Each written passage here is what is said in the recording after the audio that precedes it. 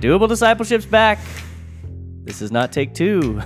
Nope. We're rocking and rolling on all cylinders. No flaw. That's Doug Jones. I'm Jason Wheeland. This is Doable Discipleship. Yeah. It's a Saddle by Church podcast and YouTube show designed to help you deepen your friendship with God, but sometimes we call it the show that helps you grow. Yes. Today we're continuing our series on the Bible. We're calling it Bible Study Crash Course. Last week we did an orientation where we talked about just the basics of the Bible. How's it composed? How did it come to exist? Stuff like that. Make sure you go back and watch that. Listen to this whole series, please. Yeah. Don't just walk in partway through the series and try to figure out where you are. It won't make very much sense if you do that. So make sure you listen to the entire thing, which kicked off last week. As we said last time, the Bible is an integral part of the Christian life. It is the guidebook for Christian living, and you cannot live the life that God designed you to live if you are not deeply connected and rooted in His Word. But of course, the Bible is something that is poorly understood by a lot of people, is very scary to many people, and in this series, we want to help you get handles on it. So we're trying to get you to a place where you can approach the Bible with some confidence and have a good idea of how to handle the Word of God. Yeah, a great example is a lot of people think that the Bible is just, it's the Bible. It's its own thing. And actually, the Bible actually contains many different kinds of literature, also called genres, right? And these different genres serve different sorts of purposes, and the only way to properly understand the Bible is to understand what kind of genres there are and how they are meant to be interpreted, because each book is meant to be read through that lens of that genre. To talk about genres today, we have a great guest back with us today. You know him, you love him. His name is Brandon Bathauer, and he's going to be filling this vacant seat in just a moment.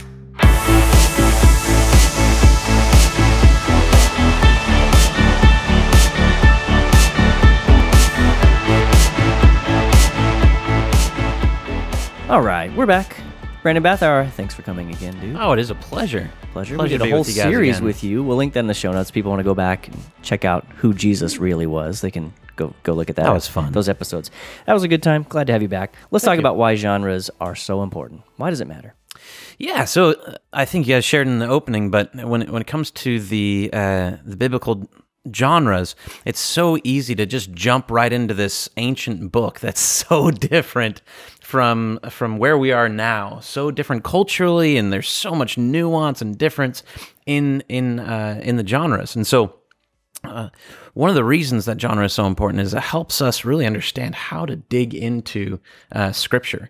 You know, I was thinking about like movie trailers, right? So when we sit down in our context right now in Western America, you sit down and you watch the movie and you get all the trailers beforehand.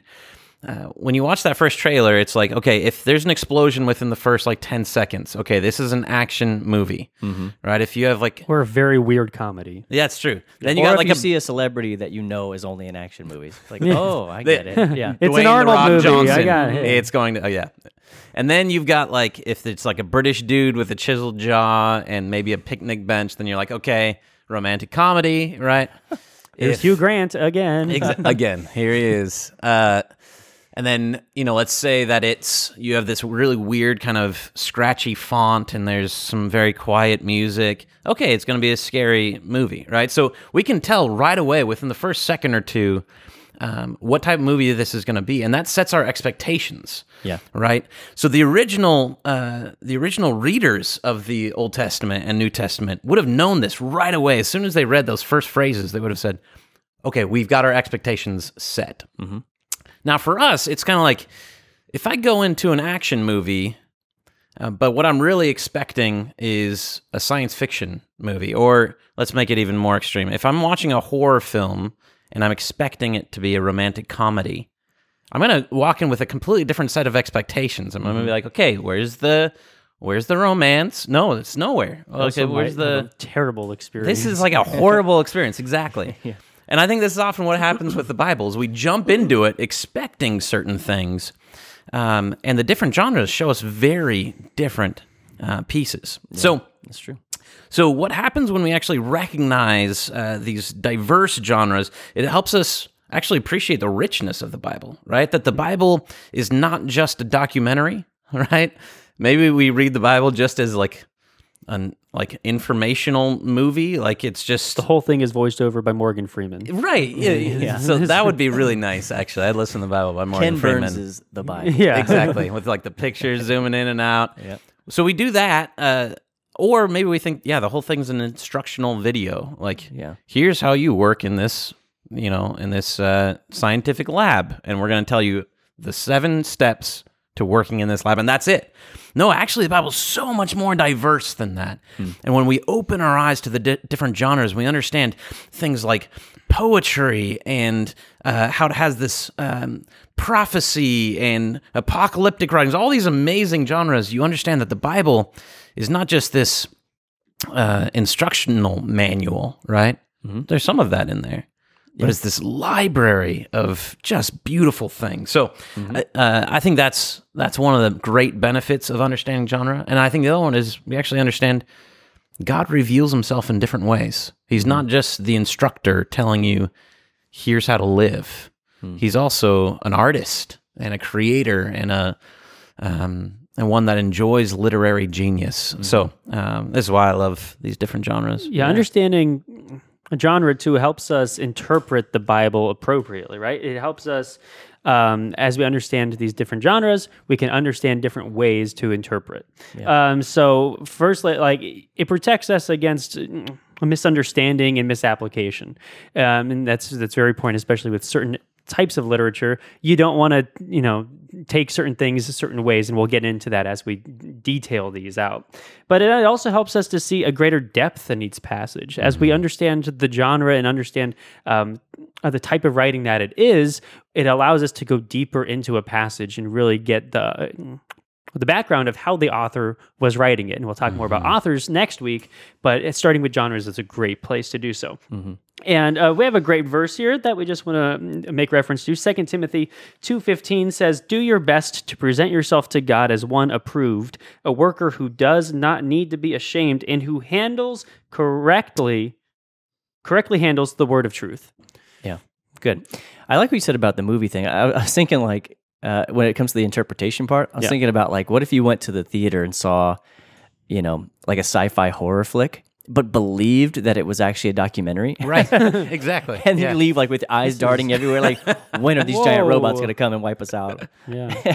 So yeah, there's a real interpretation. There's a need for good interpretation here, so we can, as we said in previous episodes, read the Bible for all it's worth and get the meaning that is both as rich as possible and is as true as possible to the intent. So let's talk about the primary genres in the Bible. These aren't all of them. There are some kind of nuanced subgenres, but these are going to be the big ones that we're going to cover today, and this pretty much covers the majority of the Bible.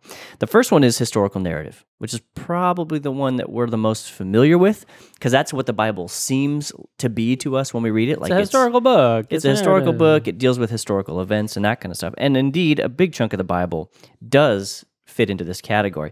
So historical narrative records past events. It recalls things that are important in history. Books like 1st and 2nd Kings, 1st and 2nd Chronicles, the Gospels, Matthew, Mark, Luke, and John can be kind of fit into this category because they all recall important events. Historical narrative also seeks to explain how things came to be the way they are. So the reason why the stuff is contained is because it helps us understand the chain of events that brought us to this point. An example that would be Genesis. We talked about it, I think, week 1, that Genesis gives us a picture of how sin came to be, how the universe came into existence, and that kind of stuff.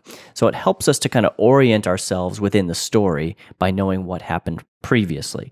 Exodus falls into this category. Joshua falls into this category, as well as others. So historical narrative is a big chunk of the Bible. It's an extremely important part of the Bible because it helps us figure out how we fit into the story.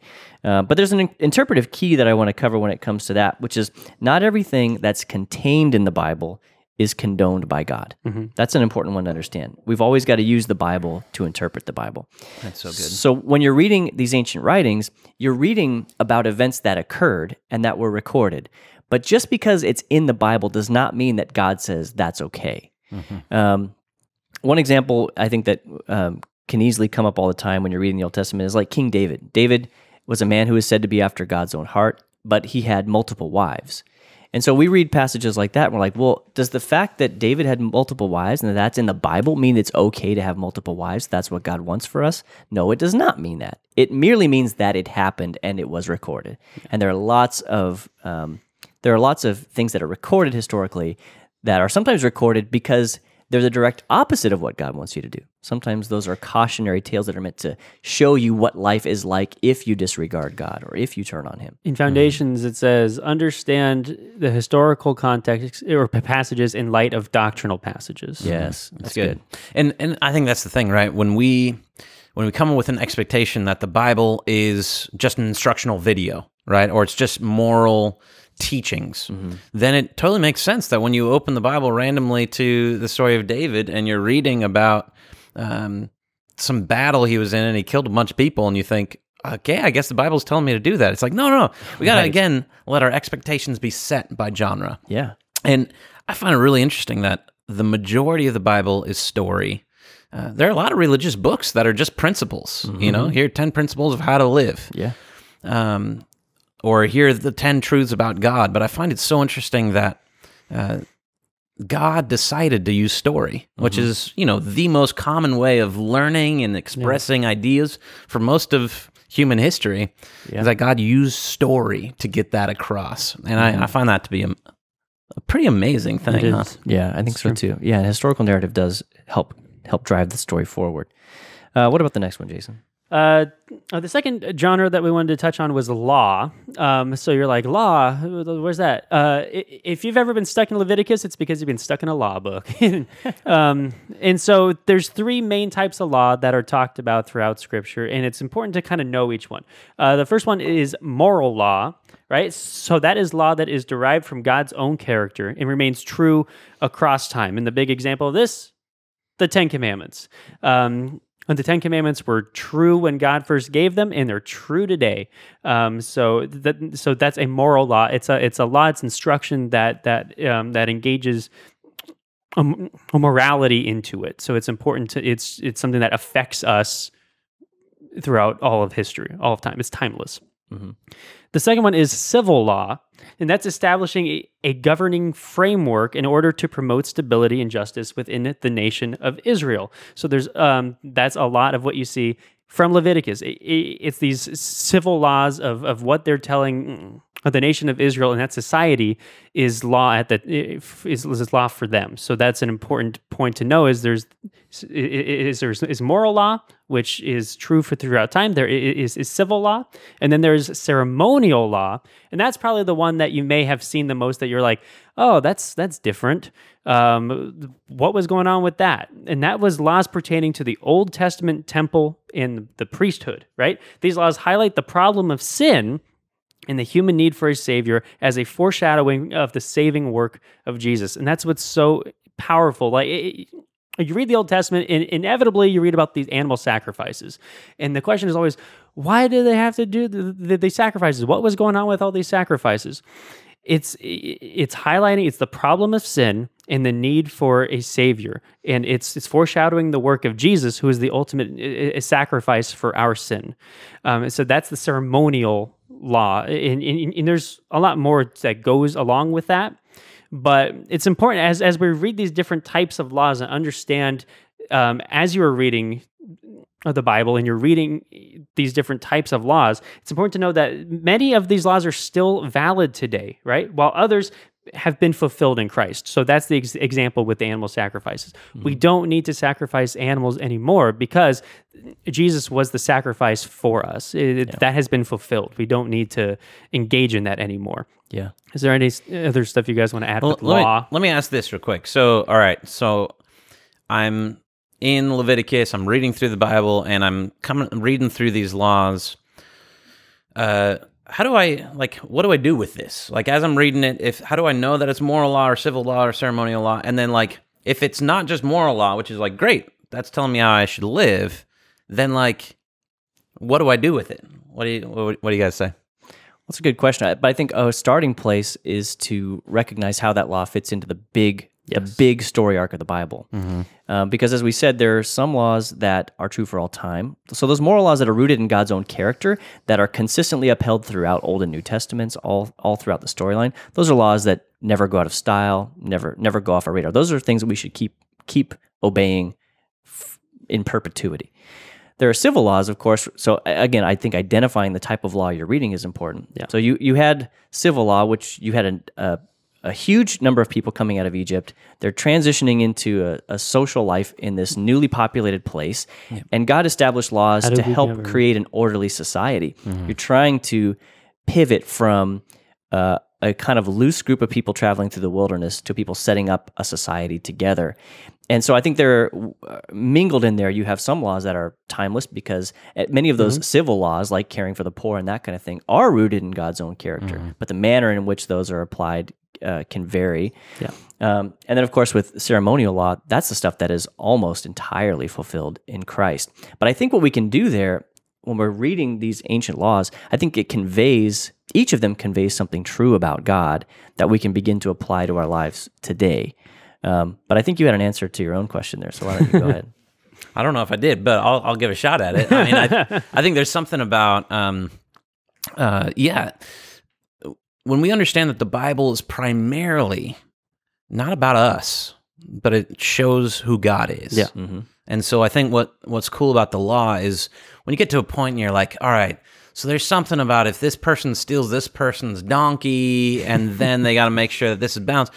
What I'll do in that moment is I'm looking through and saying, okay, what I'm getting from this is that God is a just God. Yes. Yeah. And amidst this reality of these people coming from this area and understanding the historical context, like you were saying, it helps me understand, okay, well, I can see how that's going to bring order into the chaos, right? This work that God did in Genesis 1 of bringing order out of chaos, it's still kind of that same thing. So we don't run into donkeys being stolen so much anymore here in Southern California. I don't know where you live, but yeah, I don't know. Not here so much. But the way that we can apply that is to say, okay, well, how do we make sure justice is happening around us in a mighty way? And how can we, even if we're not setting laws, which most of us aren't, how do we live into this, the principles behind these laws? Yeah, so, exactly. And law says a lot about the society you live in. I mean, God was making a statement about the kind of people he wanted the nation of Israel to be. And the same thing is true of, you can think of like the most mundane laws that we have in our society. I think of like speed limits,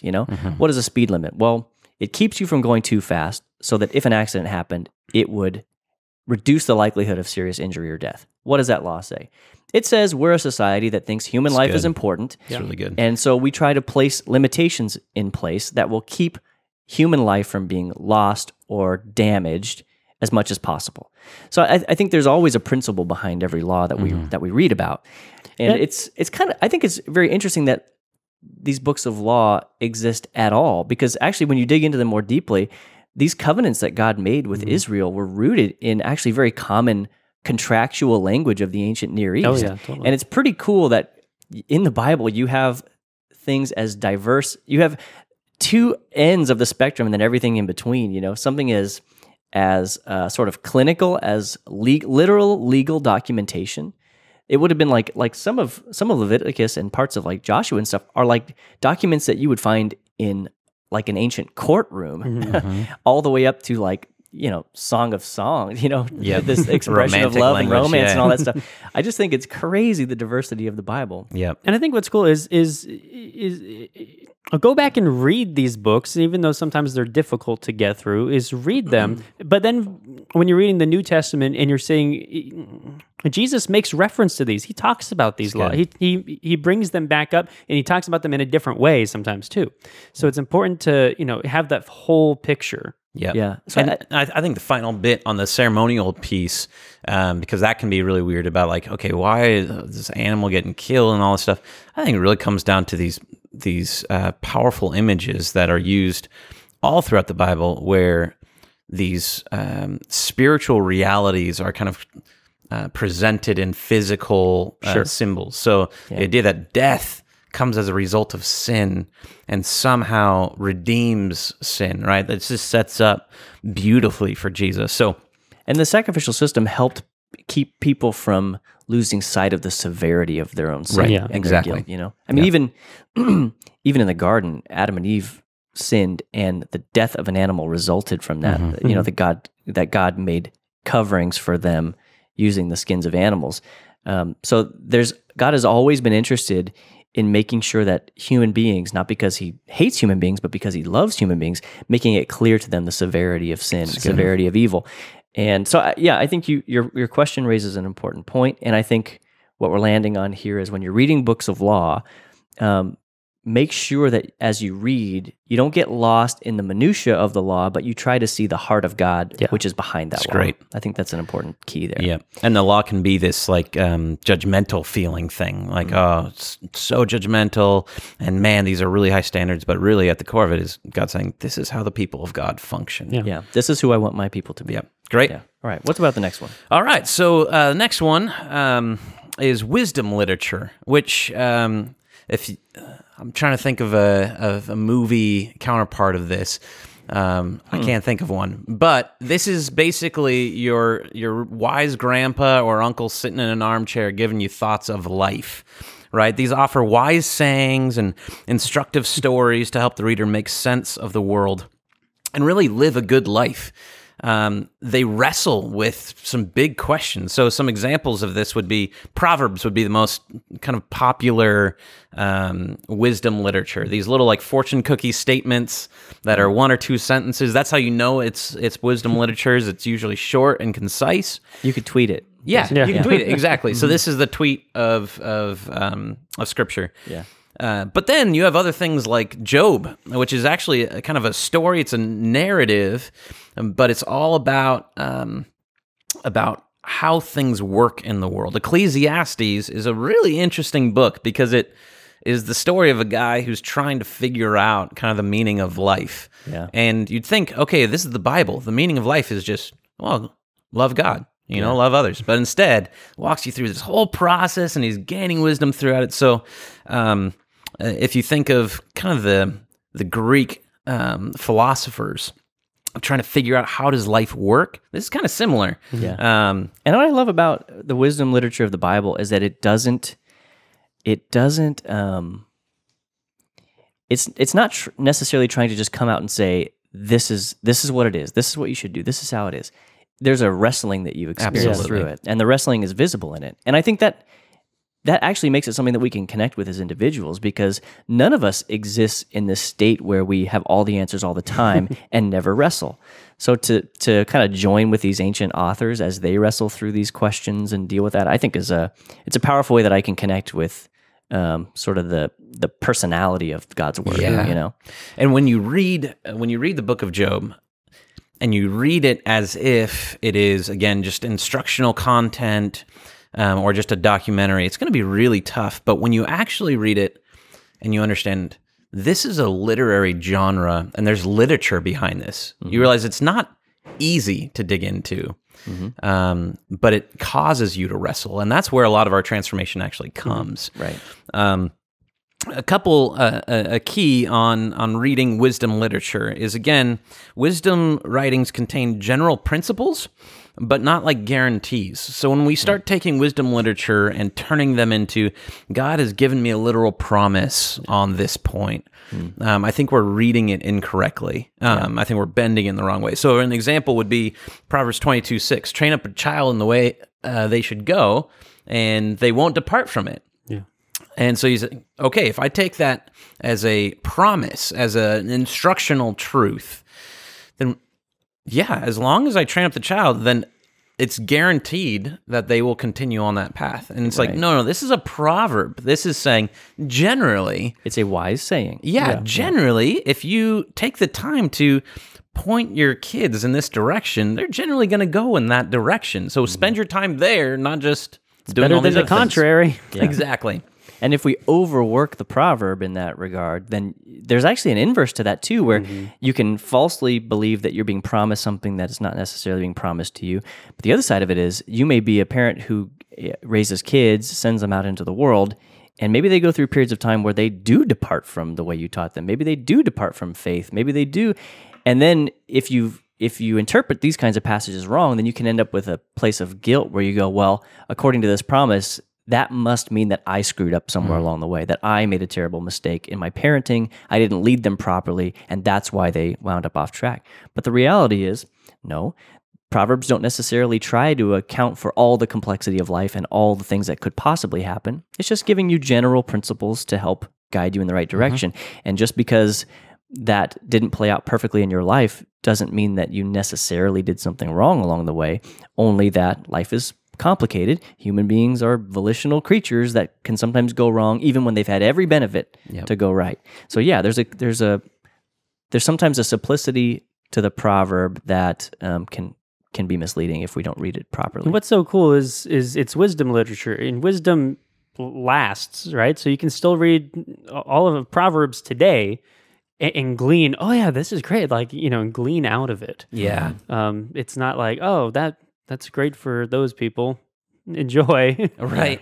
Right. And what it says is that practical living is a high value to God. Yeah. And in fact, wisdom is like personified in some of this language as an actual person crying out in the street saying, who will listen? Yeah. And it's almost like when we live our lives practically wise, we are actually doing an act of worship. We're pleasing God in that way. Yeah. And it's not just like, did I do something right or wrong in like a moral lens? It's more like, was that a wise thing to do? Yeah. Which is not always just a moral lens, Yeah. but it's another lens that God places on us. So that's wisdom literature. Some of the best ways to read it is, just hold on to it like a grandpa's wise saying.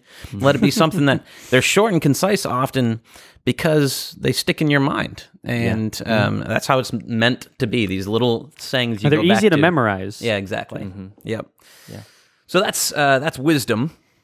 And kind of a cousin of wisdom. Certain people would put this all under the same umbrella, but it's one of my favorite parts of the Bible because it really expands how you think of what the Bible is, and that's poetry as a genre. And again, when we first step into the Bible, I think we all come with different presuppositions and expectations. And poetry, I think, is one that just blows it up the most. So when people ask me, do you read the Bible literally? And I come to poetry, it's like, I don't know how you do that. Do you read poetry literally? Like, I believe it's true, but like, even when you think of true poetry, it's like, what does it mean that it's true? It speaks to realities about human life. Experience, it captures the human experience, just like a great story, that's wasn't historically true or something is true. Yeah. Right. So poetry in this way captures truth in a very different way. So we have true historical narrative. I'm just saying that in the Bible. There's true historical narrative that accurately captures something that actually happened in history. But this section of the Bible speaks of a different type of truth, I think, in a mighty way. So poetry conveys the depth of human experience. It's most famous in the Psalms, but there's poetry all over. In fact, about 1 out of every 3 chapters in the Bible is actually some sort of poetry, which is really interesting. Now, if you ask yourself, like, when was the last time you read a poem?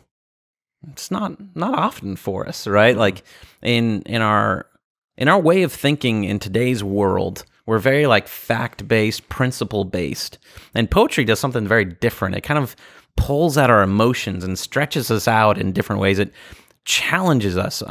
If you read some poetry, it usually says something in a way that you're not used to. It's like you're on like these common worn paths, and what poetry does for us, it kind of pulls us off of that path. Yeah. It makes us think differently. So it conveys a truth in an artful way. Yeah. In a way that's evocative rather than just, it's not just communicative, like it's not just saying a thing, it's saying a thing from the perspective of experience. Usually it's so personal too. Yeah. Very personal. And again, the goal here is not like, let me get information to you. The goal here is I want to harp you on to this for a feel bit. my experience. Yeah. Right? And again, so cool that that's in the Bible, right? That there's heart and passion and thought. So Psalms are a really popular one. Lamentations, These are books where the entire book is poetry. A very interesting one is Song of Songs, which is this romantic literature between two people, and it's a little bit racy. So if you want to blush, read Song of Songs. If you can interpret all the imagery, then you'll blush. If not, you'll be like, what is going these? on? Yeah. Hair's Neck like a goats. tower? What? So an interpretive note on poetry. Poetic literature is concerned with evoking feelings, again, not just conveying facts. And so we should always be thoughtful about how we apply it to our lives. So Psalm 91 is a passage that I grew up and I memorized word for word. My grandma gave me $20. One of my favorite passages. She said $20 for any of the grandkids that memorize Psalm 91. Think of all the gum I can get. Yeah, it was great. So, it starts out, he who dwells in the secret place of the Most High shall abide in the shelter of the Almighty. I will say of the Lord, he is my refuge and my fortress, my God, in him will I trust. This King James Version is what I'd memorized. But, so right now we start out with this beautiful imagery of being like in the shadow of God's protection, and he's our fortress. And there are a lot of statements in that talk about God protecting us and loving us and keeping angels lifting us up so we don't dash our foot against a stone. Even goes as far as to say, no calamity will befall you. Don't be afraid of disease or sickness and all those things. So it makes a lot of really exotic claims. Right. And so if you take that, again, as a documentary or instructional video, you're going to really miss that, because we all know there's the passage Jesus says of, in this world you will have trouble. Yeah. But take heart, I've overcome. And so so it's an important thing as we read that to, again, step into the expression and the experience that's being stated there. But again, don't hold on to it as something it's not trying to be.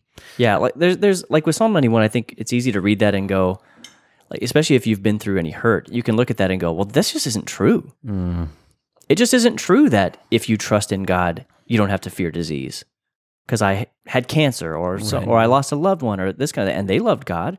There's a very there's a nuanced way to read poetry, because we have to recognize that it's conveying something that is bigger than its constituent parts. Yeah. There's an underlying truth. So how do you look at Psalm 91, for example, which basically says that a righteous person who trusts in God doesn't have to worry about disaster. And then you've got, Jesus in the garden, going through intense pain and suffering, the ultimate righteous person, or the fates that many of the apostles suffered later on. We can't look at those and go, one of these has to be untrue. One of these has to be false, because you have this reality that comes on the one hand, and then you've got this that's conveyed in poetry on the other hand. That's not the way it works. There is something deeper that's being conveyed when you're reading poetry. You're reading about a truth that is that's kind of sits on a different level. It's not necessarily a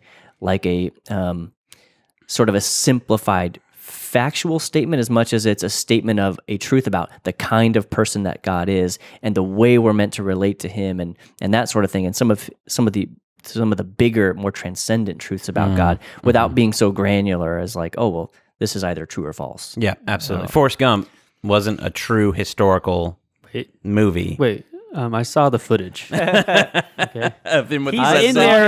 He's in there. But it captures truth, right? So just one quick note on poetry and how to read it. One of the things I love about the Psalms in particular is that they capture all of the variety and vibrancy of human emotion, which I think sometimes in religious circles we can feel like we need to shut down, like I need to just be happy all the time or something. And as you read through the Psalms, you'll find there are definitely lamentation Psalms where people are just sad and expressing the brokenness in life. There are really angry Psalms, which are, if you want to impress your friends at home, imprecatory Psalms is what they're called. One of my favorite words. And these are like calling out with anger against injustice in the world. And I've heard people talk about like, man, I was so angry about some wrongdoing that was caused to me.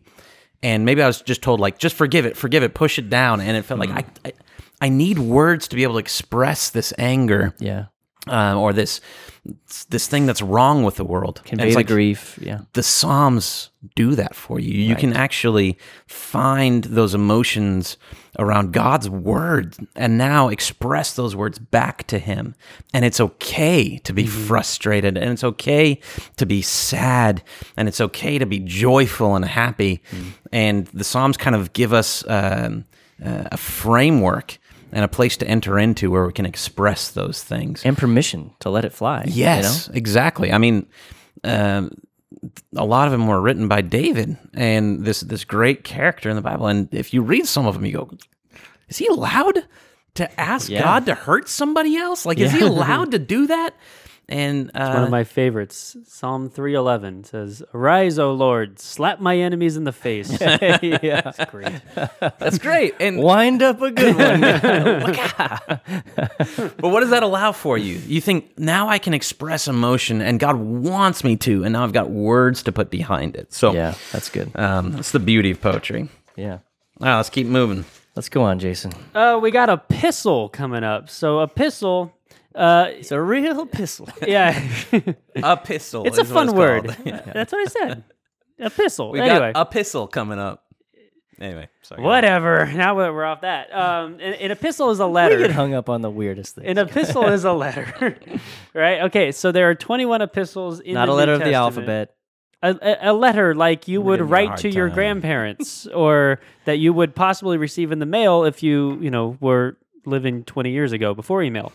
But it's a letter that was sent to people or to specific. So a good chunk of the New Testament is made up of these epistles. There's 21 in the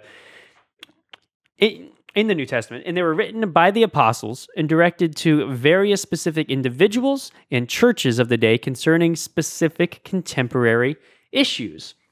They allowed for church leaders to provide instruction and encouragement and correction to fellow believers across large distances. So it was a way that these guys, the apostles, could be in communication with the churches.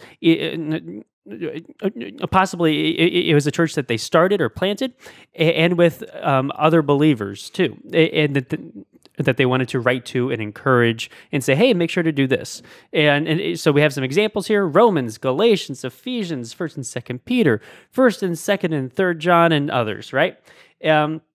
So the epistles are some of the most fun books to read, and it's probably the ones that are almost talked about the most in church setting, right? And so as we interpret these epistles, it's important to know that oftentimes there are many sorts of timeless principles that can be found out of these.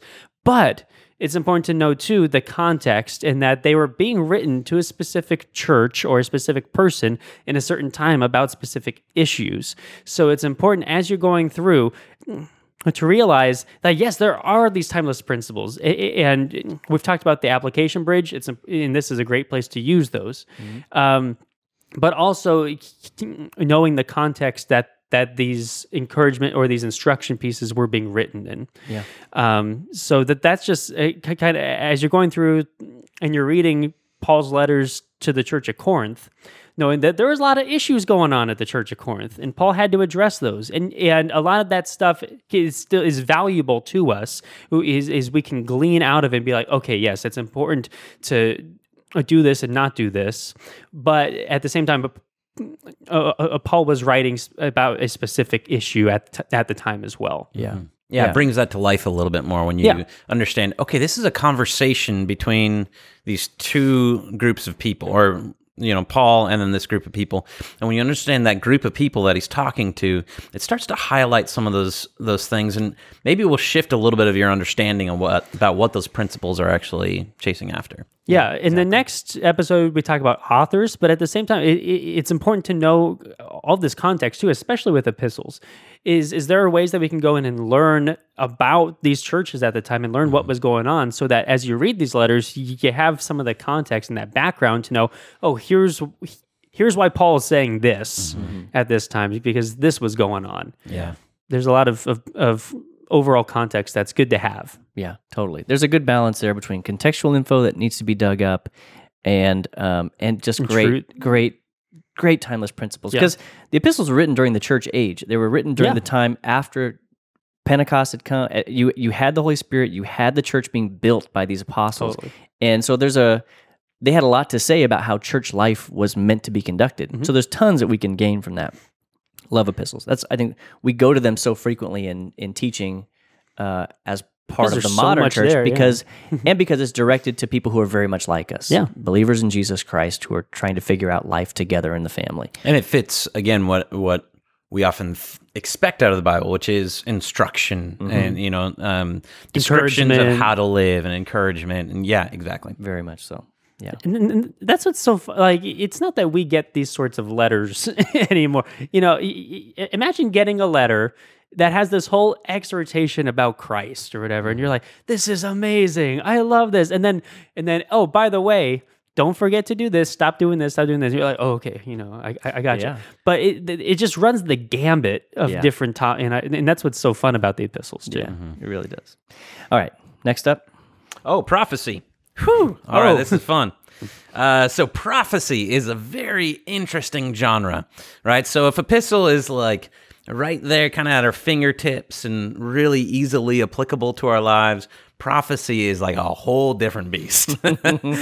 Beasts are used in prophecy, by the way. Speaking of, And definitely in the one we'll cover next as well. Exactly. So we just got a couple more genres to cover, but on this one, prophecy is again a bit of a cousin to poetry. There's a lot of imagery, there's a lot of thought, but basically, what prophecy is it's God speaking His voice to people. And then those people then speak on God's behalf. So often when I think of prophecy, I think of like what's in the future. But a lot of prophecy is not about what's in the future. It's not about telling what's going to be coming. Right. It's just, here's God's voice. Here's what God is saying to this particular context at this particular time. And what do you need to do now? Right, exactly. So these prophets, Isaiah and Jeremiah and Amos and Obadiah and Habakkuk and all these people were prophets, people that spoke the voice of God to their people. They're in both Old and New Testaments, right? So John the Baptist is known as a prophet in the New Testament.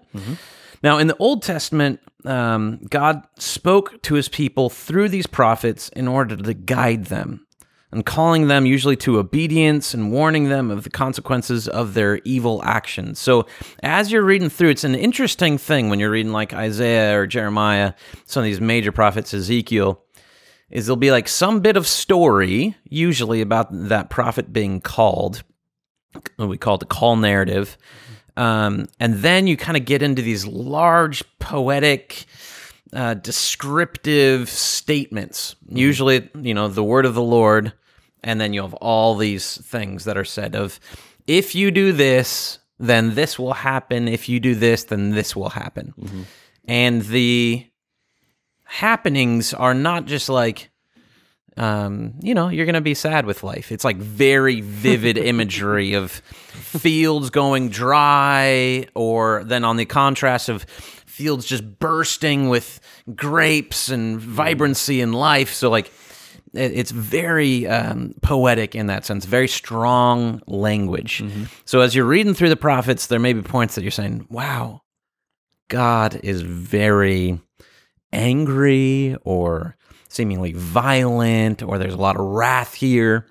And then you'll turn the next page and you're like, oh, God is so gracious and so wonderful and just so giving. And that contrast is kind of meant to be there in prophecy. It's meant to convey the contrast between obedience to covenant and disobedience to covenant. I had a professor that called the Old Testament prophets covenant enforcers.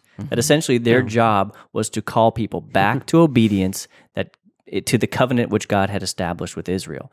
And really, every prophet you read in the OT is dealing with the confrontation with people who have deviated from God's commands and calling them back. And so you have typically with them, with these OT prophets, you have people saying, this is what will result if we do not turn back to obedience to God. This is what will result if we do. Yeah. So you have the and it's such a beautiful thing that God does through the prophets, saying like, guys, this is where you're headed. I don't want you to go there. This is what you could have if you will just turn back. Yep. And so the prophets are a picture of God's faithfulness because he never stops. Exactly. As we see in some of the prophets, like Jeremiah, for example, who's speaking to the nation of Judah right before the Babylonians came in and wiped it out. Yep.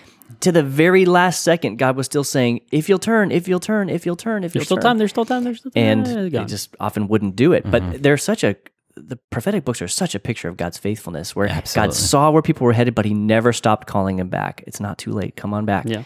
Yeah, absolutely. And it speaks of God's faithfulness and also his desire to make things right. So if the question is like, how do we read the prophets?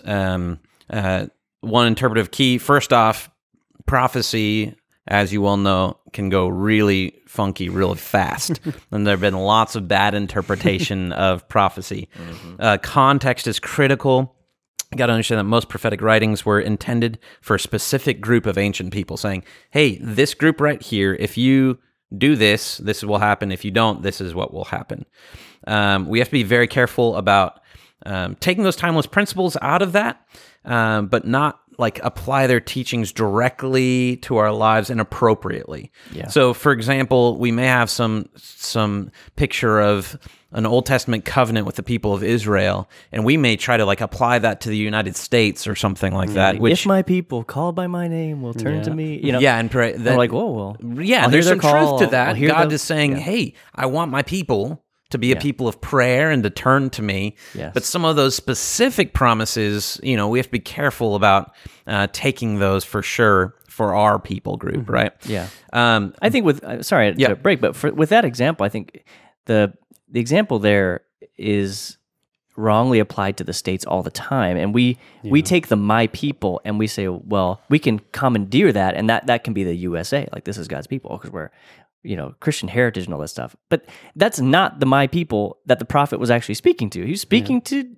the Israelites, not to us.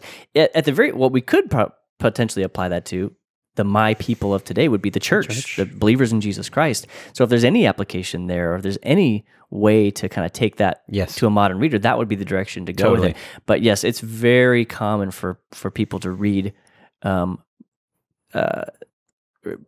we said earlier, with poetry and wisdom, promises into these Old Testament prophets that aren't actually for us. Right. They were never for us. And again, beautiful truths are within it, but it's, what do we mean by truth? So like Jeremiah 29:11. I'm gonna do it, right? So Jeremiah 29, Jeremiah is a prophet book. And so we say, hey, we know the plans God has for us, plans to prosper us and give us a hope and a future, right? So often we take that and apply that to me personally. And I don't think that's necessarily the worst thing you can do, but you have to understand what's being said here is this is the people of Judea that have been brought into exile in Babylon, and God is saying, look, I'm for you. Like, I don't just want to destroy you as a people. Yeah. I'm for you. So read what's around that and understand the story, and then say, okay, that tells me something about who God is. So how to read the prophets, if I'm going to give you a few positives, first off, it tells us about God's ethical convictions. Like, if you want to know how much God cares for the poor, go read Amos. And you'll know how much God cares for the poor and the brokenhearted, and how he likes to challenge often those who maybe are so materialistic that they're hoarding things for themselves and not caring for those that are in need, right? So it tells us about God's convictions. What does God really care about? What does he get fired up about? And then it tells us about our natural tendencies, which is usually to not listen to God and to go our own way. So that's when I'm reading the prophets, that's kind of what I'm digging into. I'm getting closer to this God who calls us back, always calling us back to the way of life that he's asking us to live. So yeah, that's good. Let's talk apocalyptic writings. Perhaps the most misunderstood parts of the Bible. I would say probably without a doubt, the most misunderstood. The word apocalyptic means to uncover. It comes from Latin. And I think one important thing to make clear about apocalyptic writing right up front is that apocalyptic writing does not merely deal with the end of the world. We think of apocalypse as like the end of days, the world is ending, and that can be apocalyptic writing may include that, but that's not the only thing that apocalyptic writing seeks to convey. Apocalyptic writing is writing that deals with the ultimate things which God will bring about. I think the way we can contrast an apocalyptic writing from a simpler, more straightforward prophetic writing is that prophetic writing was meant to deal with an immediate situation, like a prophet is enforcing the covenant, calling people back to faithful obedience, or else this bad thing will happen. And with prophecy, there's usually an if-then proposition. There is a decision that's placed on the individual or on the nation saying, if you'll do this, this will happen. If you'll do this, this will happen. With apocalyptic writing, it is God conveying to people, this is what is going to happen. There is no stopping it. This is part of my ultimate plan, and you can do nothing to thwart it. It will come to pass. So when you deal with passages of the Old Testament, for example, that deal with the coming of the Messiah, those, in a sense, are apocalyptic passages because that is a plan which God was going to bring about and could not be stopped by anyone. So when we deal with apocalyptic writing, we're dealing with the things that will come to pass that God has ordained. These things will happen. They often include really deeply symbolic language. Sometimes that can be almost impenetrable to the modern reader because it's so rich in symbolism and can be sometimes so cryptic that it has to be interpreted with extreme care. Yes. You can't jump the gun. And usually, if you read a passage of apocalyptic literature, whatever you read as a surface reading, that's probably not the correct interpretation of it. Like, if it seemed easy to decipher, it's probably the wrong interpretation to begin with. It's such a cultural leap. So it's like if you're in Western, in the West right now, and you like go to like a Bollywood premiere and like what is happening in the story, I don't get that's probably the experience that you'll have if you step into apocalyptic. Yeah, because it is such a cultural leap. The amount of imagery that is tied to so many cultural things back then, it's very, very different. Yeah. So you're right. A straightforward reading means you're probably doing it wrong. Will usually take you astray.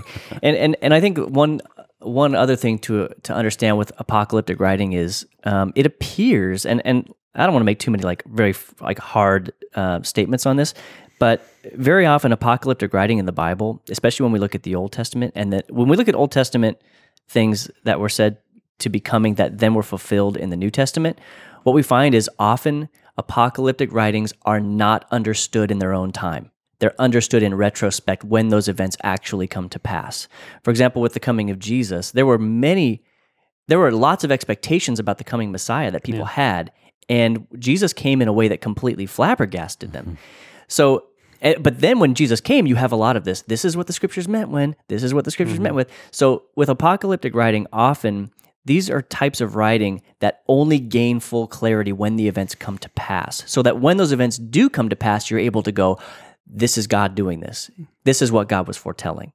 And I wonder when it comes to a lot of end times prophecy, or apocalyptic writing, if the same will be true. There are some types and shadows that are so dense and so hard to understand that it may be that it's not meant to be predictive in the sense that we won't be able to say exactly what will come to pass, but meant to be kind of retrospective, where when those events come to pass, we'll be able to take comfort going, oh, I recognize this. This is what the Lord was conveying in this previous passage.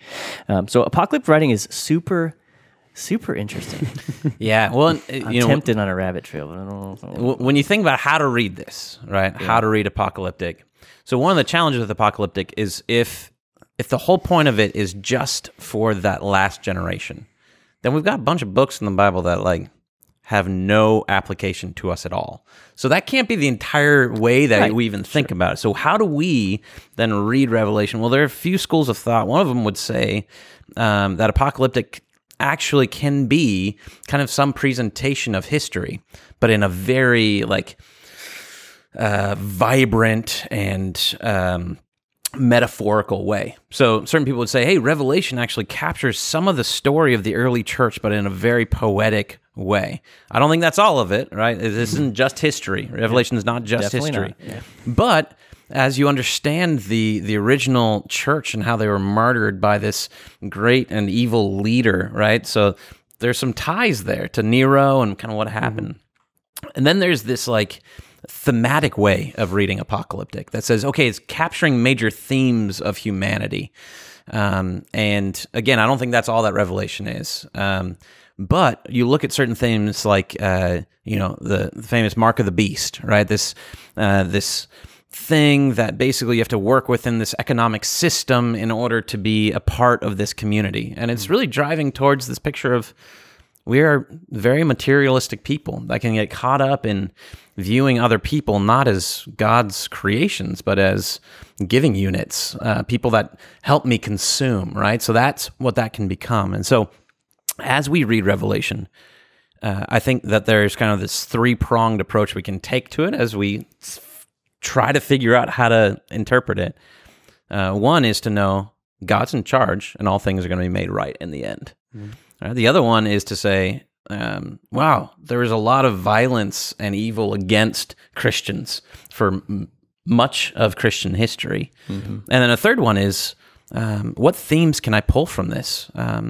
The slaughtered lamb, right? We win by sacrifice, right? We should fight against materialism. So it starts getting real deep. But again, this is what happens when you get into literature, not just as instructional, but as something that is mind-bending and shapes how you think. Yeah. So I think that's what apocalyptic does. It is a mess, pretty much. It's very hard to dig into. It is extremely hard. One thing that came to mind, one thing that I've often wondered when it comes to apocalyptic literature, because you have it in the Old Testament, you have it in the New Testament. By the way, we keep referencing Revelation. Revelation is always, the typical Christian example of apocalyptic writing, but it's also in Daniel, it's in Ezekiel, it's in Zechariah, and other places in the Old Testament. But what's interesting is when you see there seems to be an intentional.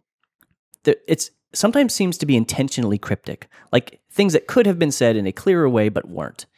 And I wonder too sometimes if we sometimes forget that there is a big field of play and a big field of battle that actually exists, and it actually goes way beyond just our human experience. There's an entire spiritual landscape of events that are occurring, things that are happening, a plan that is unfolding, and ultimately God's plans, which are triumphantly moving forward, and Christ is the ultimate fulfillment of that.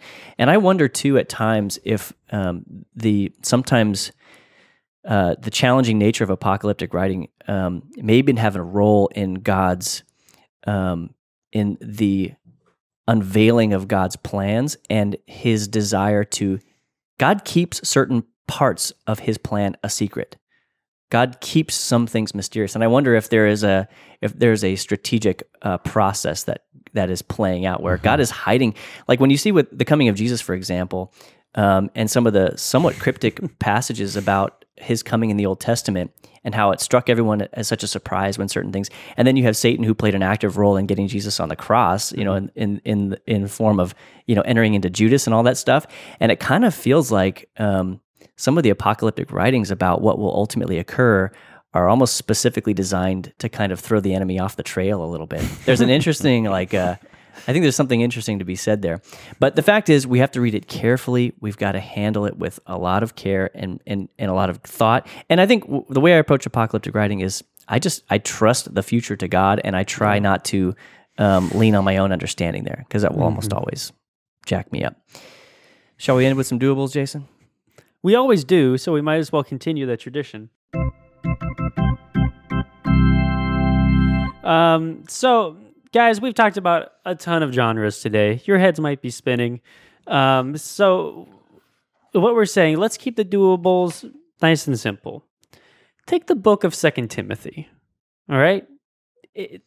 This is a letter. It's an epistle. We talked about that, from the Apostle Paul to a young man named, what are the odds it's Timothy? And Paul was in prison at the time. He was in Rome when he wrote this. But here's the exercise for today. Let's not read it just as a holy document. Instead, read it as a letter from one Christian to another, and try to appreciate the humanity found in Paul's words, right? A great example, you'll get a kick out of this one as you come up to chapter 4, verse 13, where Paul says, "Come and visit me as soon as you can. And when you come, please bring my coat with you." It's the little things, right? Paul was cold and he wanted his favorite coat, and he asked Timothy for it. That's a great thing to find in these letters, right? So just we give you an example of a book. Choose a different book if you want, but do some research into the genre of it, and then start to read it through that lens. I'll look back at what we talked about with that genre, and then read accordingly. That's the doable for the week. That's good. Love it. Any closing thoughts, homeboy? Just to our listeners and viewers, wade into it. Wade into Scripture. Let it challenge you, and understand the Bible as this just beautiful library of literature. It is so much more vibrant and challenging and multifaceted than we usually give it credit for. So wade in and have fun. This is God's word, all of God's word to us. So Amen to that. Good stuff. Dude. Thanks for joining us today. my pleasure. Everybody, we love you. Thanks for watching. Thanks for listening. We'll see you next time. If you're a podcast listener and you enjoyed this episode, consider giving us a rating or a review on iTunes. If you do, you'll help other people find us in the future. And if you're thinking, hey, listening's great, but is there a way I can watch these episodes? Yeah, there is. Subscribe to the Saddleback Church YouTube channel for video versions of these conversations, plus lots of other video content. And if you're already watching us on YouTube, subscribe to the podcast so you can listen in the car or wherever else you go. Lastly, you can always get in touch with us by emailing maturity@saddleback.com. Send us your thoughts, send us your questions, your Bible questions, your life questions, whatever. Who knows? Your question just might inspire an upcoming episode. Thanks again for tuning into Doable Discipleship. I'm Doug Jones, and I hope you'll join us again next week.